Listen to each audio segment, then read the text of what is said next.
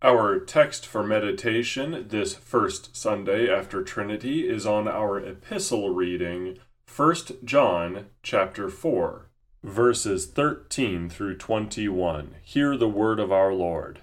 By this we know that we abide in him, and he in us, because he has given us of his Spirit. And we have seen and testify that the Father has sent his Son to be the Savior of the world. Whoever confesses that Jesus is the Son of God, God abides in him, and he in God. So we have come to know and to believe the love that God has for us. God is love, and whoever abides in love abides in God, and God abides in him. By this is love perfected with us, so that we may have confidence for the day of judgment. Because as he is, so also are we in this world. There is no fear in love, but perfect love casts out fear. For fear has to do with punishment, and whoever fears has not been perfected in love. We love because he first loved us. If anyone says, I love God, and hates his brother, he is a liar. For he who does not love his brother, whom he has seen, cannot love God, whom he has not seen.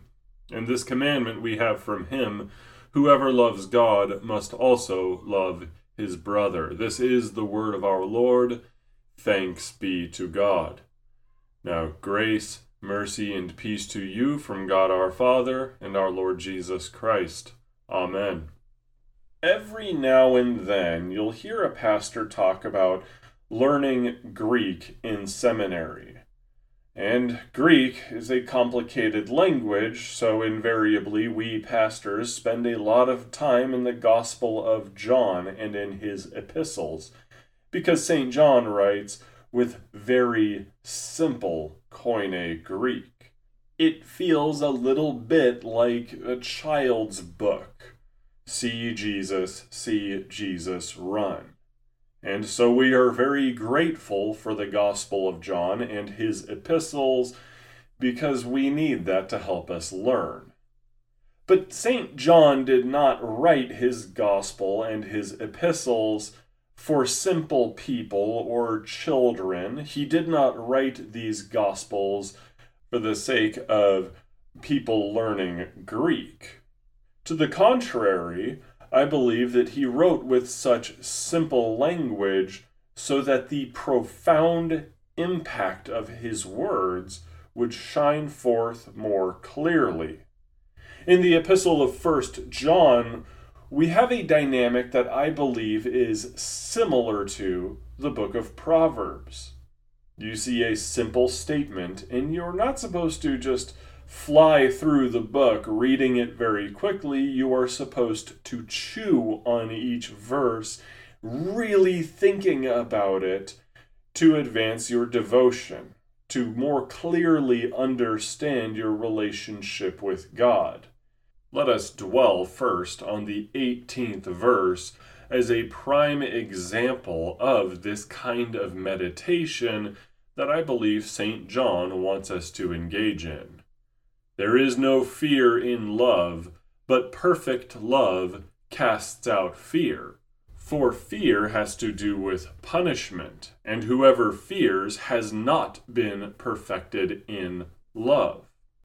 Is fear a bad thing? Well, the Bible does tell us to fear God in Ecclesiastes 12 verse 13, 1 Peter 2:17, and in other places. It's good to fear God and treat him as God. He is God, we are not. He is big, we are small. He is strong, we are weak. He is wise, we are foolish. He is all-powerful, we can do nothing. He is holy, and we are sinners.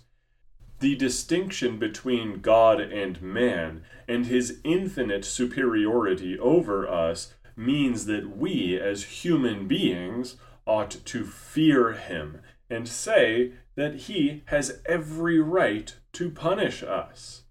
St. John is not contradicting other saints who tell us to fear God. The fear that he speaks about is specifically about that punishment, the terror that we feel when we have sinned against him and thus merit his eternal wrath.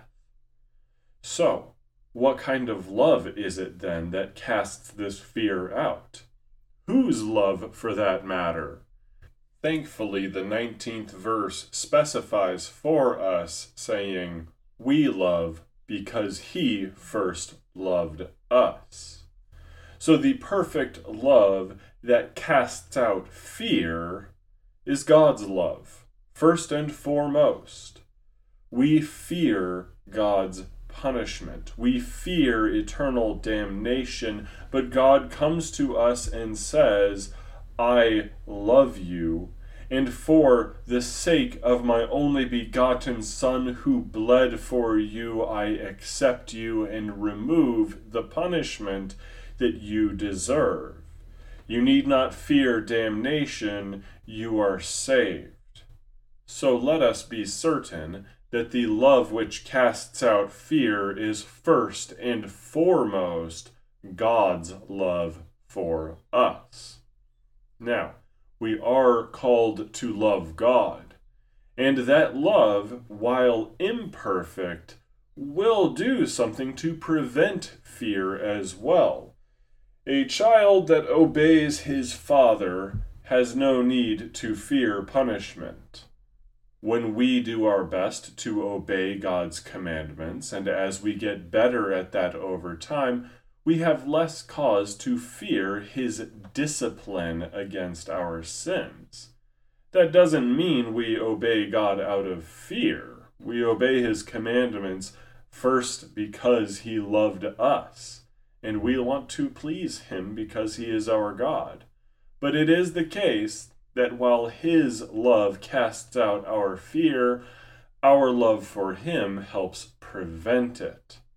More so than that, though, we are called to love our neighbor and not hate him. Verse 20, if anyone says, "I love God," and hates his brother, he is a liar. For he who does not love his brother whom he has seen cannot love God whom he has not seen. So we are called to love God, and we love God primarily by loving our neighbor. We are to respond to his love by showing that love to others. Agape love, caring for another and seeking their good for their own sake, apart from any self-interest we might have. And what is the sense of the word brother? It is twofold. A brother could be a blood relative. After all, if I hate my brother, the son of my father, and I tell my father that I see my brother as disposable, he is not a brother to me, then I have dishonored my father who loves my brother and values him. The word hate here in St. John's epistle is miseo, to love less, to detest, to value less on account of that. If I say I shall not agape love my brother, then I have sinned against my Father. St. John uses the word brother more so spiritually. For all of our brothers and sisters in Christ are adopted into the same family that we are adopted to in our baptisms. Anybody who is a baptized believer in Christ Jesus is our brother or sister in the faith. And St. John tells us that if we love them less, if we are not willing to demonstrate agape love to them, we are not Christians. We are lying when we say we love God. This is important to note. It is not emotional. You do not have to like every Christian on the planet. You do not have to hold them in the highest esteem possible. But God loves them, so you too must love them. Agape is used here as a verb, not an emotion. Our neighbors need our good works, and our brothers need those good works even more. Should your brother or sister in Christ be in need of food or clothing or prayer or help in any way, shape, or form, it is not for you to refuse them on account of whatever emotions you have toward them. Now, wisdom is a part of this calculus. If somebody is a danger to us, if they have greatly harmed us and we know that we cannot even be in the same room as them without exploding into violent fury, then the best way to love our brother or sister in the faith is to say, I cannot be around you. For our own good that I seek, both yours and mine, I cannot be near you. But for the vast majority of brothers or sisters in the faith, we are required to show them seeking their good for their own sake, as our Heavenly Father has sought their good for their own sake. We cannot value them less than our God does. Heaven forbid it. Because God loved us first, we are called to love Him and to love our neighbors as ourselves.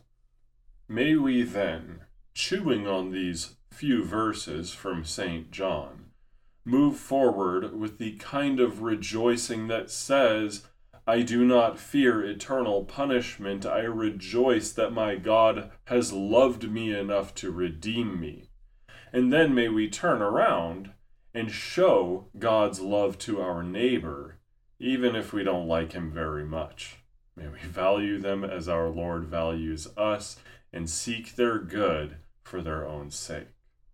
Now the peace of God, which surpasses all understanding, guard your hearts and your minds in Christ Jesus our Lord.